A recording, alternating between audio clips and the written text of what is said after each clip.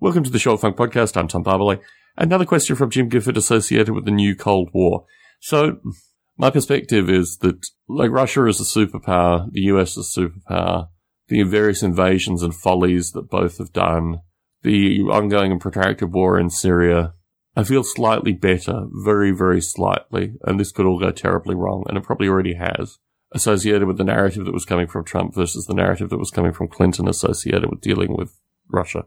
Very few powers in this world could completely obliterate everyone like the US and Russia. And the idea that these two entities and the corruption and nonsense in Russia is even more extreme than here. When I've met Russians, and I meet them frequently, and I talk with them, I just can't understand how these two groups of people who are so similar in terms of people in the US and people in Russia have been pitted against each other for so long associated with this nonsense. And both political powers ultimately impact this greatly, but the fact that it will be literally a few seconds decision of a finger moving to a button, maybe a series of fingers moving to a series of buttons, but the fact that all this is automated, that it just takes one mistake to completely ruin everything. Or just, maybe not completely ruin everything, maybe actually return the planet to a degree of equilibrium that it should have held for generations and has been perturbed by this nonsense. I don't know. I mean, my perspective is that far too many of these kind of saber-rattling idiots are still in positions of power on both sides. Yeah, the kind of meaningful enacted change just never occurred politically here or in Russia. And it's very scary. I mean, it's very, very scary. The fact that this thing, which was supposed to be killed and flattened and annihilated by the success of hyper-capitalism, has in fact now been reborn in a hyper-capitalist narrative on both sides. There's nothing really one can do in this circumstance, except for talk about it a little bit.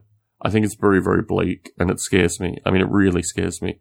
The election of Clinton scared me slightly more, but looking at the deck of cards that Trump has put together, you got older versions of the same people in a lot of these positions of power, and none of the criticisms that should have been enacted against Obama were employed then. And now we're seeing these curious criticisms being enacted against Trump, when really where the hell were these people through Obama's legacy of moving exactly the same people from Bush to his cabinet? You know, it's all extraordinary. It's all very scary. Jim Gifford, you have one benefit that I don't have. Well, you have many benefits that I don't have. You live in Australia. You have a family. You're in a different position in your existence than I'm in my existence. But yeah, these things are going to kill me far faster than they'll kill you. And living in Australia, I don't know.